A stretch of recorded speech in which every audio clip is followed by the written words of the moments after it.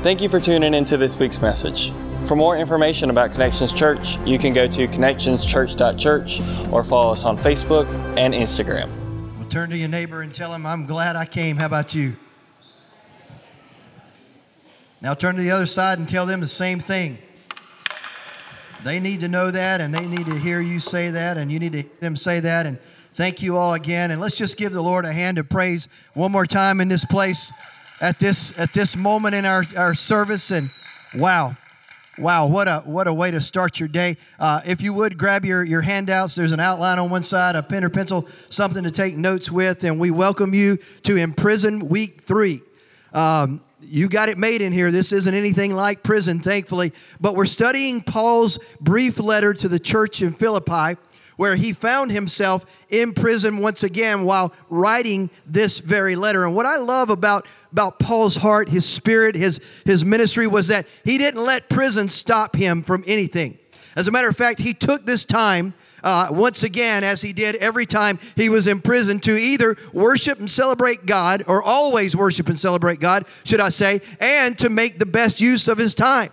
He didn't let him get him down. He didn't let the beatings, the jail cell, the people that were around him stop him from accomplishing God's purpose in his life. And right here at this juncture, we find him writing some very important words and encouragements to this great church in Philippi. And as we camp out in chapter 3 today, if you have your Bibles, go ahead and open those up, and hopefully there's enough light in here for you to read along as we journey through God's Word in just a moment. But you'll notice at the top of your outline, it says lose to gain. And we're in Philippians chapter 3, going to be looking at the first 11 verses. And I just want to ask this right now. How many of you love putting a resume together in this room? Can I see your hands? How many of you have resume? Nobody loves putting one together. Yeah, that's absolutely right. How many of you have a resume on hand and you're tweaking it often? How many of you go to it about every day because the job you're at is about to drive you nuts and you're like, I've got to find something better than this? You may not want to raise your hand on that. Okay, Jordan, thanks, pal. Resumes. If you don't have one, just look forward here. Our student minister over here, you're going to be putting one together in the near future. And what a resume is, for those of you that may not know, is a brief summary of your incredible experiences and skills that lets business owners know why they just can't continue on successfully without you. Does that kind of sum it up? Maybe, right? That's my definition anyway. I just came up with that this week. So how many of you, let me ask this question, who have resumes may have stretched the truth or really creatively beefed up your resume at some point in time? Okay, we got some honest people in here. I like that. And I'm lifting mine too, because years ago I kind of made it as nice as it could be, right? Well, yeah, creative writing. I like that. Here are some of the most ridiculous and unusual lies that hiring managers said they've ever caught on a resume. First of all, applicant included job experience that was actually his father's, because both father and son had the same name. One was a senior, one was a junior. Nothing like borrowing your dad's credentials, right? Another one, applicant claimed to be the assistant to the prime minister of a foreign country that doesn't have a prime minister. On another one, an applicant claimed to have been a high school, listen to this one. He claimed to have been a high school basketball free throw champion, and he admitted it was a lie in the interview. Now, my question is, what does that have to do with working a job, unless you're going to work for an NBA team as a player, right? I mean, nobody really cares about your ability to make free throws unless you're on a basketball team. Another one, applicant claimed to have been an Olympic medalist, was found out not to be the truth. On another one, they claimed to have been a construction supervisor. Now, get this. The interviewer actually learned that the bulk of the experience was in the completion of a doghouse as a child. Hey, man, whatever, just get creative, right, Joe? On another one, applicant claimed to have 25 years of work experience. The only problem was he was 32 years old. So he started work at the ripe age of 7. Applicant claimed to have worked for 20 years as the babysitter of known celebrities such as Tom Cruise and Madonna. Applicant listed 3 jobs over the past several years. Upon contacting the employers, the interviewer learned that the applicant had worked at one for 2 days, another job for 1 day, and Didn't work at all for the third one they put down on the resume.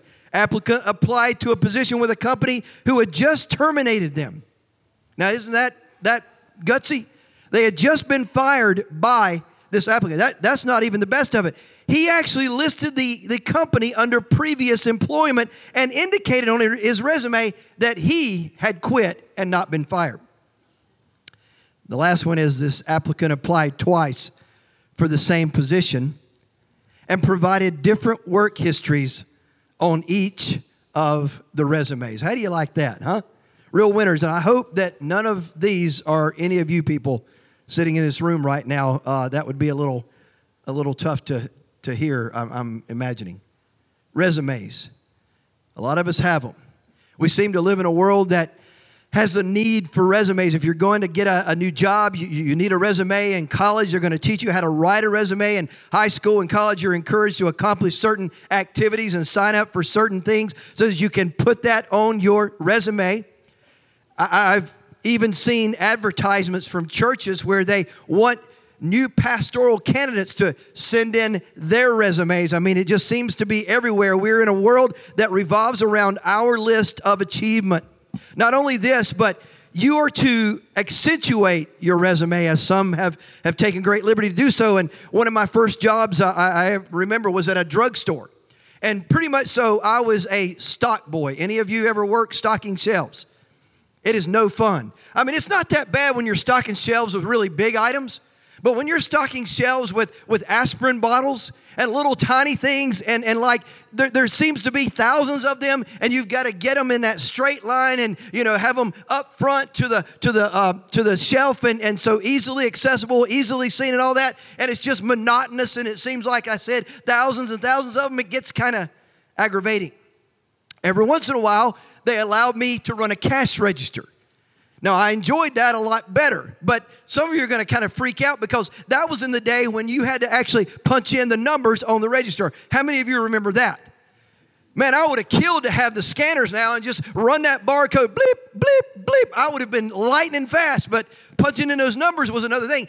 I didn't do it so well, and that's probably why they didn't let me run the register that much. But when I went to get my next job, I put on my resume that not that I was a stock boy, but I was a customer service representative. You a customer? You need some service? I'm your guy.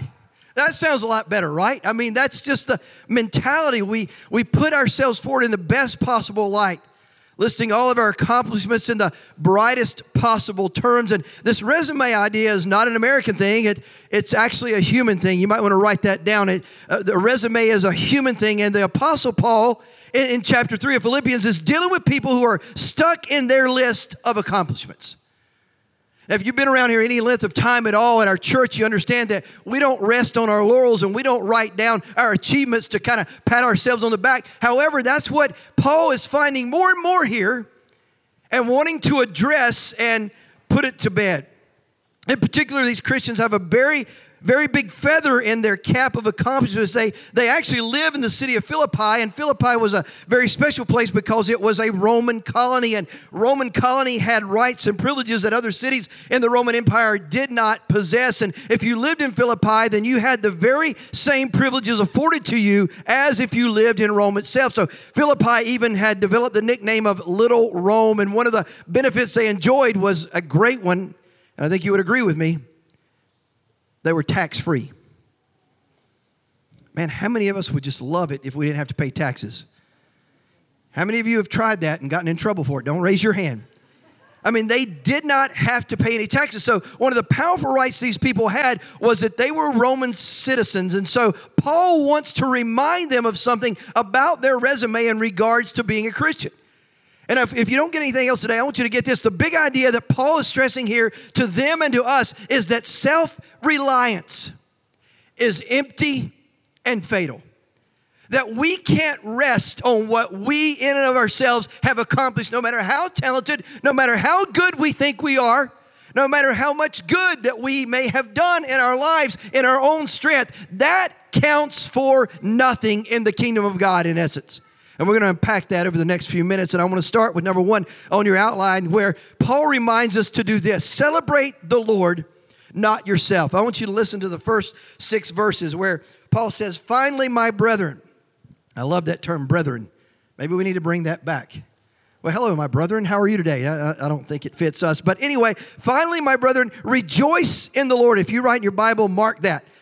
For me to write the same things to you is not tedious, but it is for you, but for you it is safe. Beware, number 2, verse 2, beware of the dogs, beware of evil workers, beware of the mutilation.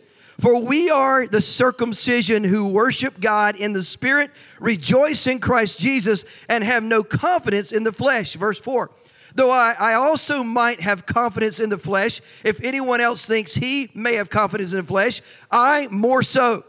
Circumcised the 8th day of the stock of Israel, of the tribe of Benjamin, a Hebrew of the Hebrews concerning the law, a Pharisee concerning zeal, persecuting the church, concerning the righteousness which is in the law, blameless.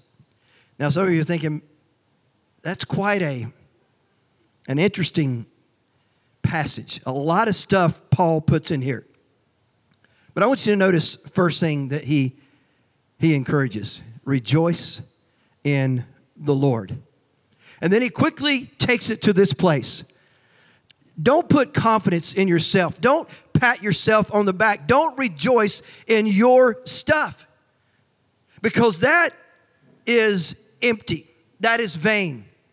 That is so contrary to who Christ is and who he is creating us to be in his image. So he wants to start, first of all, by saying, celebrate God. Don't celebrate your stuff. And like we talked about in week 1, he talks about our joy is in the Lord. So ground your life there, not anywhere else, especially in our accomplishments. And see what's happening here is dealing with a group of Christians that are running around putting their confidence in the flesh during this time. They are Jewish Christians and they are teaching Gentile Christians that they need to be circumcised, this outward fleshly thing, and keep the law of Moses in order to belong to the kingdom of God. So Paul's going to write to them about this problem, and he's going to keep them spiritually safe from this mistake, because get a hold of this morning. That is a mistake. Anytime we put down all kinds of regulations and rules and ways and methods that we become a part of the kingdom of God other than through the blood of Jesus Christ, then guess what? It is a grave mistake. Anytime we stack up our accomplishments and want to pull out our resumes and say, here, this is going to get me somewhere. This is going to get me to heaven. This is going to get me stature in the kingdom of God. Then guess what? It is a grave mistake. And because these folks, like I said just a moment ago, were considered a part of Rome, and they were Roman citizens living in the town of Philippi, then guess what? They had kind of gotten caught up into that trap of thinking we are somebody. We are a little bit different than these first generation Christians that were birthed at the resurrection of Jesus Christ. We are a part of this great empire known as Rome. And we kind of have some of these special things to rest our laurels on and to kind of be proud of.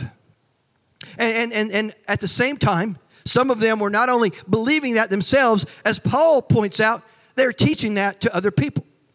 Now, how many of you would get a little twisted if one of our pastoral staff got up here and started talking about, hey, guess what? Get yourself ready, because in 1 month, UFOs are going to come down and they are going to transport us to heaven. And if we're not wearing white gym suits and white sneakers, we're not going to be able to get on the UFO and go home to heaven with them. So in 1 month, get your stuff ready, man. Go buy you a white outfit. Go buy you some white tennis shoes. And just spend the next month hiding out in your house and meet back here in exactly 1 month at 11:04. And we're going to be taking off. You don't want to miss that trip. Now, what would you think? We're nuts. We've lost it. We're putting together some other way contrary to what Scripture tells us to get to heaven. And in thinking that, you would be absolutely correct, because that's just crazy. And see, Paul is warning them that these people are evil. He actually just calls it for what it is.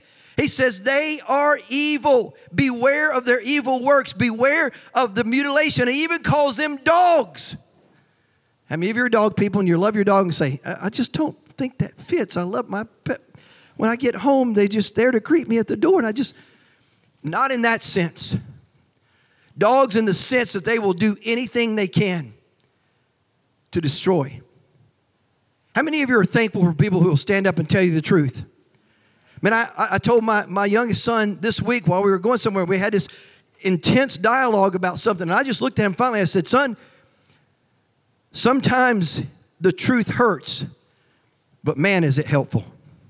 It's not always what we want to hear, but if it helps us grow, if it helps us become the right kind of person that God honors and that He desires for us to be, then man, I'm telling you something, even though that truth may hurt for a little while, it's going to help tremendously both now and in the long run. And in verse 2, Paul is just calling them out for what they are, and he's saying, listen, stay away from that. They are trying nothing more than to deceive you and pull you away from the truth of what God has laid out as His people should be and do. They were offering another option to God.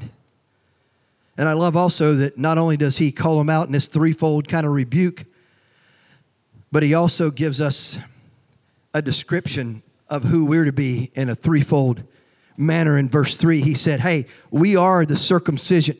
And what He's talking about here is not a physical act. He's talking about our hearts being circumcised by Jesus Christ, by Him cutting away the dead stuff, the stuff that don't belong, and creating in us a clean heart, a new heart, a heart that honors and glorifies Him and accepts Him for Lord of our lives. And what He says here is three different things. We are the people who are circumcised, who worship by the Spirit of God. First and foremost, God is a spirit, and those who worship Him will worship Him in spirit and in truth. You've heard that before, right? And Paul's just reminding us of that we worship by the Spirit of God. It's not our flesh that accomplishes that. Although we use our hands to lift Him up, we use our voices to speak out, where the heart of it is down in our spirit. Something inside of us says that God is God. He is worthy to be praised, and I, in my spirit and with my hands lifted, my voice singing out, I might jump up and down because I'm excited about it, whatever the case, but it is born from the Spirit connecting with God's Spirit. My spirit, His Spirit, fellowshipping in that intimate connection where I can't help myself but just to worship Him. And Paul says, first and foremost, we worship God in the Spirit and who glorify Christ Jesus. And that's the purpose of our worship, is to bring glory and honor to Jesus, right? We're not lifting up a preacher or a pastor or a Sunday school teacher. We're not lifting up a worship team. We're not lifting up a congregate. We are lifting up the name of Jesus. We're not lifting up Connections Church. We are lifting up the church, Jesus Himself. And then He says, the third thing, that we put no confidence in the flesh. And that's exactly what these evildoers were trying to do. They were talking about these fleshly things that you have to do to get there, to be a Christian. And Paul says, look at me, church. He says, remove all of that garbage. Don't buy the lie. Run from it. It is deadly and it's dangerous. And listen, Paul even went on to tell us about, hey, you want to talk about resumes? Mine will stack up against anybody's. I mean, here are some of my earthly and fleshly accomplishments if you want to know. Paul was a very educated man. He said, if they want to start throwing out what they've done, you look at what I've done. But guess what? Here's what I love about Paul. Second thing on your outline. He simply says, kingdom math is loss is gain. That makes no sense to us in the natural. But the way that God calculates things is that when we lose, we gain. He says, so gladly trade it all in. He said, basically, none of that matters. Everything that I was able to accomplish outside of God, outside of Christ, none of that matters. all the degrees that I worked for and earned, all the acknowledgments, all the raises and the promotions I got, none of that matters. As a matter of fact, all of that was useless and empty because it was not God honoring. Instead, Paul became a man who went out, and as many of you know, he tortured the church. He put to death Christians. It was his crusade, his private crusade, to do away with this movement that Christ established. It was his personal goal to destroy Christianity. But he said, look at me, none of that matters. All of that is empty, and all of that is useless without Jesus Christ. So he's telling them the same thing.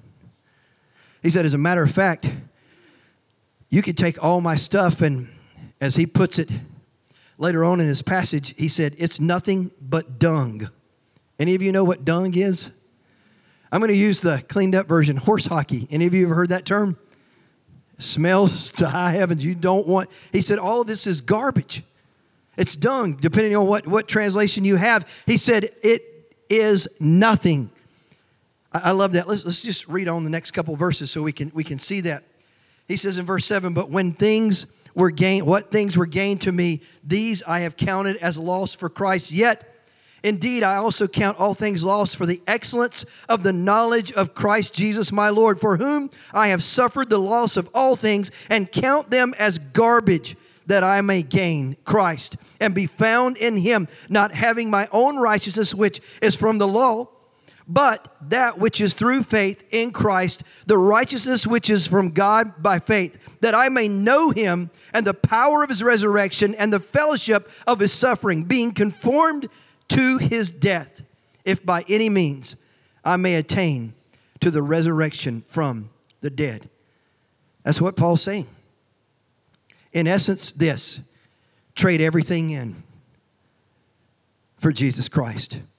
It doesn't matter what's in your life. He's going to count it as loss and garbage and dung. Everything is counted as loss by Paul. People see everything else as trash. And why is that, you may ask? Well, the reason is simply this: Christ is the greatest treasure. Would you write that down on your outline? He says, I count everything as lost because of the surpassing worth of knowing Christ Jesus my Lord. The reason we count everything else as worthy of putting in the garbage can is because there is nothing more valuable than knowing Jesus Christ personally. Now, I'm not talking about just knowing about him. I'm talking about walking in that intimate, personal relationship with him, that you know him like you know your mom, your dad, somebody that closely that you've been in a relationship with, and you know them. You know what I'm saying? You know what they're thinking. You know what's on their mind. You can look at your wife and say, you want to go to dinner, right? All right, it's time. Let's go. She's like, I love you. It's almost like you can read my mind. I mean, that's how close that Jesus wants to know us and us to know him. And Paul is saying everything else in life pales in comparison to that knowledge of Jesus Christ. Now, it's funny, we put our treasures and our allegiance in a lot of other things at times. Hobbies, careers, interest, whatever it may be, family. But Paul is stressing here that everything else in life pales in comparison with knowing Christ as Lord of our lives. Everything. And how does that play out in our lives? Well, it actually just kind of goes like this. We have to make some tough decisions at times. Because here's what kind of people think about when they think about knowing Christ and surrendering things to be close to Christ and know him in that manner. They think about sin automatically, right? Kind of, we just drift there naturally. Is that correct? I mean, if you're like me, you kind of think about, okay, what do I have to stop doing? And I've had 1,000 people ask me that through 30-some years of ministry. Okay, Pastor, I know I need to stop this, stop this. What else do I need to stop? What else do I need to quit doing so I can know Christ in that way? And sure, there are some things that are sinful that we know are wrong. I mean, we've got this top 10 list in the Bible called the commandments and other things that kind of are spelled out there on the pages of God's word. However, here's something that most of us don't really think about. What are those good things that we need to kind of throw in the garbage can so that we can truly know Christ better. Maybe it's television. Maybe it's video games. Maybe it's spending too much time with that person that you're in love with. And you're starting to say, well, Pastor, you're kind of getting real personal now. You're kind of stepping on my toes a little bit and stuff. I'm just asking. Because here's the reality of it.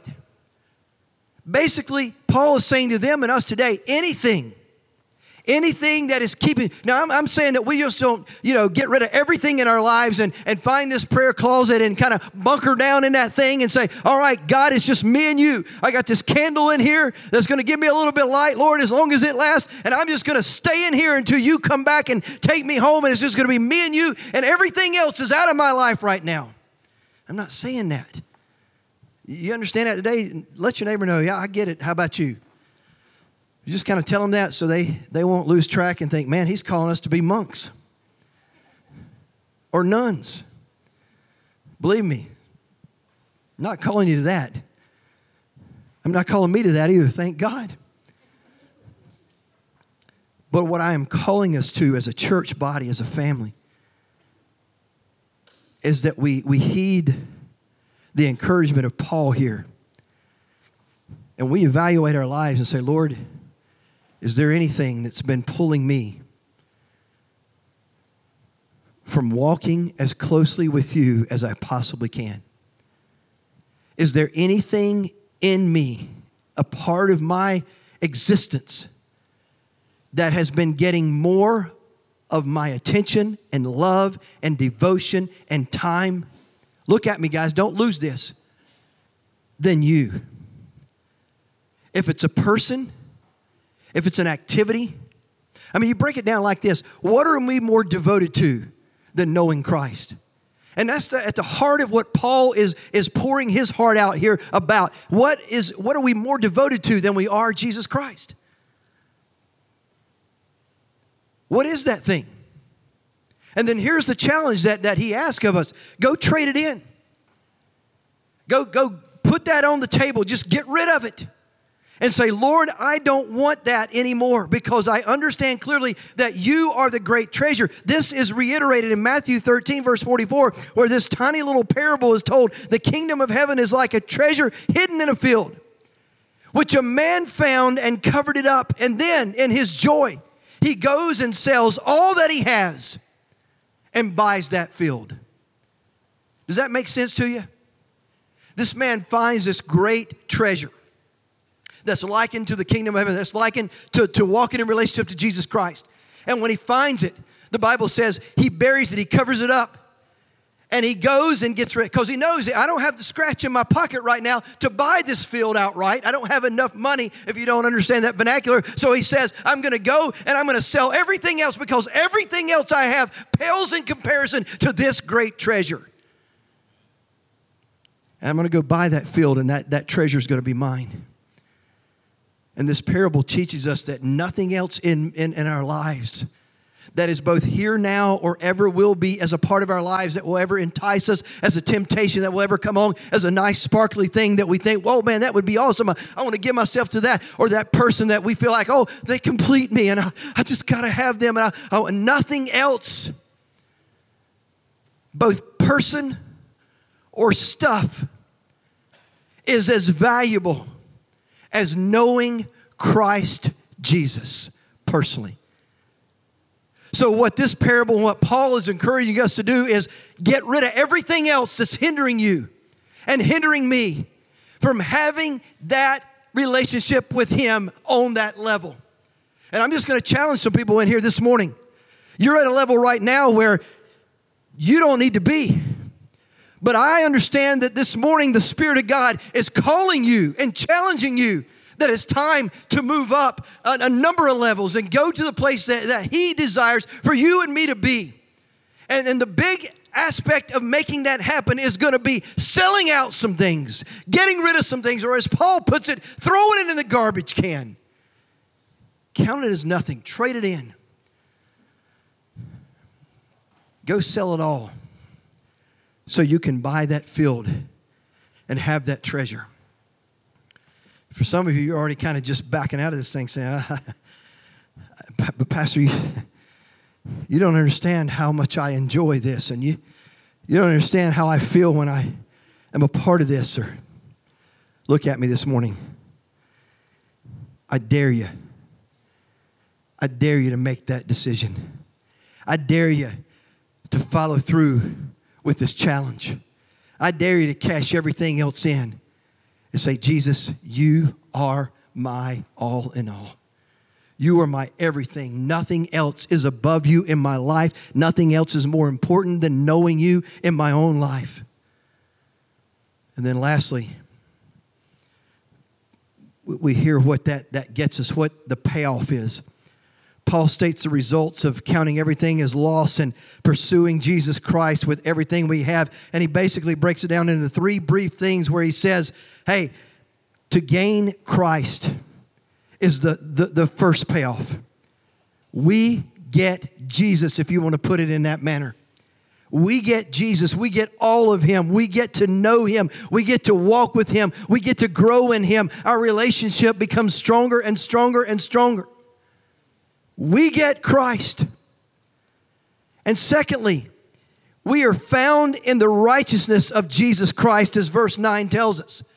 That it's not our filthy rags that we're trying to impress people with. No, instead, as the Bible says, when we come to Christ in faith and He washes us clean, He puts on His robe of righteousness on us. We get to wear His clothes. And I'm going to tell you something. His clothes are far better than my clothes. His closet is far better than my closet. That we put on the righteousness of Jesus Christ. We are found in that righteousness. Any of you as a kid used to play that game where you went in your parents' closet and you put their shoes on and you come clunking out in those things like, hey, Mom, look at me. I'm Dad now. And it was all cute. And it was like, yeah, let's get a picture. That's just awesome, you know. How many of your kids do that right now? How many of you have a son that likes to go put Mom's shoes on and come out? That's for a different time. Let's not even go there. We've kind of seen that before. And I said, woohoo, okay, son, let's go back and grab a pair of my shoes. How about that? Okay. But the picture here is this, that we put on the righteousness of Christ. We wear His robe. We are washed clean. We are white. And so we are in Him. Man, I love that. That just explodes in me, and I hope that does in you also. And then thirdly, in verse 10, he says, we get to know Jesus. Not just know about Him, but we get to know Him. Christmas is coming. How many of you are already shopping? Hunter, you would be, wouldn't you? Way to go, bro. We're going to have a talk after this. You're making us look bad. Okay. You do know guys are like Christmas Eve shoppers. You know, we'll catch up later. That's okay. You got to learn to put up with that and just keep on pushing forward. Christmas is coming. One of my favorite movies, Elf. When the manager comes in and says, hey, guys, let's get ready. Santa's coming tomorrow. I know him. Yeah, I love that. I've used that a ton of times in here. That's the way we should be with Jesus. Whenever He's mentioned, whenever we're at a store and we hear Christmas songs start blaring through the speakers and it talks about the whole holy night, the night that He, we should say, I know Him. Because here's the difference. We don't just know about Him as Christ followers. We get to know Him. We just don't know some stuff about, He was born on December 25th, which we don't even know that's true. I mean, we just, kind of like the rest of the world that don't really know Him, just kind of know about Him. No, Jesus calls us to come and dine, to come and know Him, to come and walk with Him and talk with Him and to just be with Him as His friend. And Paul says that's the payoff. To gain Christ, to get to be found in His righteousness, and to know Him. First, he tells us to count all things as trash in order to gain Jesus. That's a steep call. Secondly, we want to be found in that righteousness of Christ. It doesn't come from knowing the law. It doesn't come from following a set of rules, and it doesn't come from wearing a suit and tie every Sunday to church. Thank God for that, right? Now, if you're a suit and tie person, that's great. You come on. You're welcome. But none of those things bring the righteousness of Christ. And third, Paul says, I just want to know Christ. And don't forget this aspect of it. He says, and the power of his resurrection. The Bible tells us that same Spirit that raised Christ from the dead dwells in this church building. Dwells in the cathedrals of Rome. Dwells in the Catholic Church. No offense to Catholics. No? Dwells where? You mean to tell me that same Spirit that raised Christ from the dead dwells in me? And you, and you, and you? You see, we get to know the power of the resurrection, both here and now, and then one day when we get resurrected.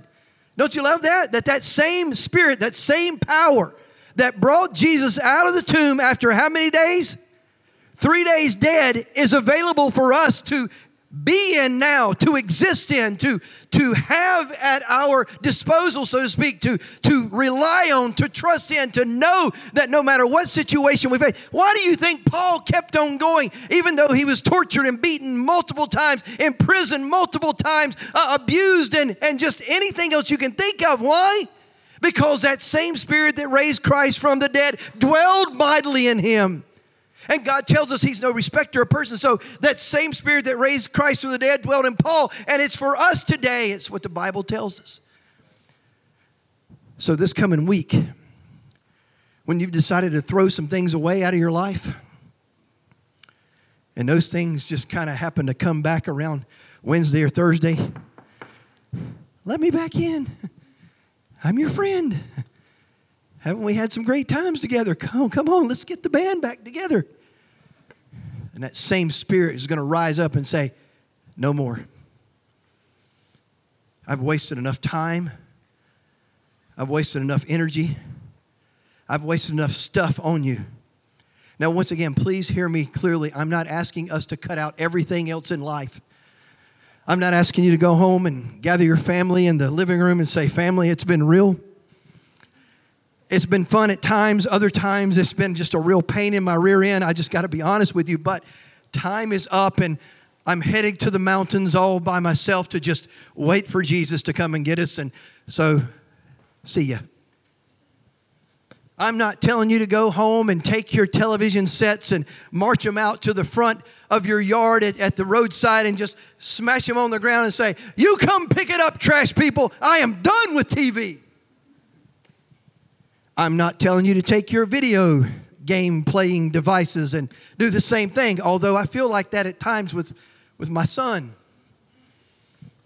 There's been a couple times I've had it in the air just like, that's why he don't get it for long periods of times, right, babe? Yeah, we're together, a unified force. I'm not telling us to do that. What I am asking us to do, if you'll close your eyes for just a moment with me, is lay everything on the altar of Christ and pray this simple prayer. Lord, where is this stuff at in my life? Maybe it's a relationship. Maybe it's a dating situation. Maybe it's your family. Maybe you're so consumed with your family that Jesus comes second. Hey, I love my kids, but I'm telling you something. Jesus said if our love for him doesn't look like hate for everybody else to a degree, then we're not really his disciple. And some of you are like, wow, I don't know about that. I do. He put it in there. We are called to love Christ and pursue him passionately, first and foremost in our lives. So as we finish this time of our service before we conclude and go home, I just want to simply ask this across this room, and those of you that may be watching or listening to this today and sometime in the future, what is that in your life? Is there anything in your life that right now is taking precedent over your relationship with Christ? What is it as a time stealer that's robbing things from you that could help you grow in your walk with Him, could help you in your relationship with Him, could help you pursue the ministry that He's called you to, the accomplishments that He has out in front of you, and said, hey, these are yours for the taking. The promised land, the promised life that He has scripted for you, but other things or something else has too much. And right now, Jesus is saying,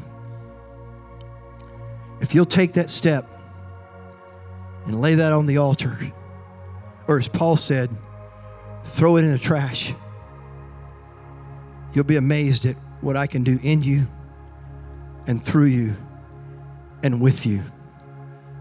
So if you're in here right now and you'd say, Pastor, you know what?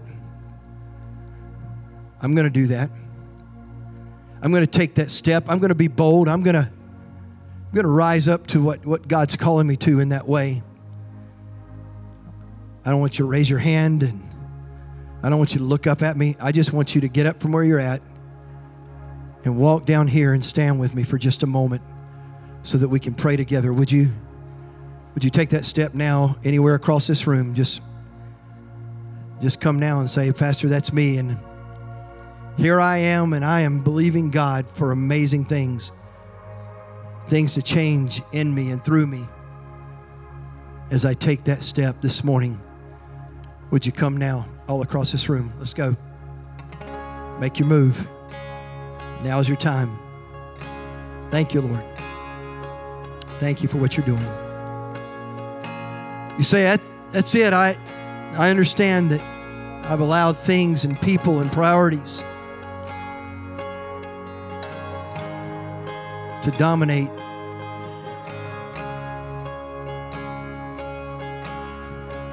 No more. Anybody at all? Very surprised that some folks haven't moved and stepped out this morning, but that's okay. There's still time. We're not going to rush this. A few more moments. Maybe you're in here and say, you know what? I don't even know the Lord in my own heart and life. I don't have that relationship with Him, but man, if He's all that and so much more, I won't wait another moment. Would you come down here as well and say, I'm going to surrender my life to Christ. I'm going to put everything else aside, throw it all away, and go after that great treasure. Sell it off, whatever I have to do. How many of you would come and join this one so far that said, yes, there's some things that need to change in my life, and make your way down as well before we pray and worship God one more time? Would you just come right now all across this room, no matter what age you are or where you're at in your life? This is your time. This is your moment. Thank you, Lord. I sense to just give another moment, because I know that the Holy Spirit is dealing with some more hearts, some more lives in this way. Here's your time. Would you come now? Thank you, Lord.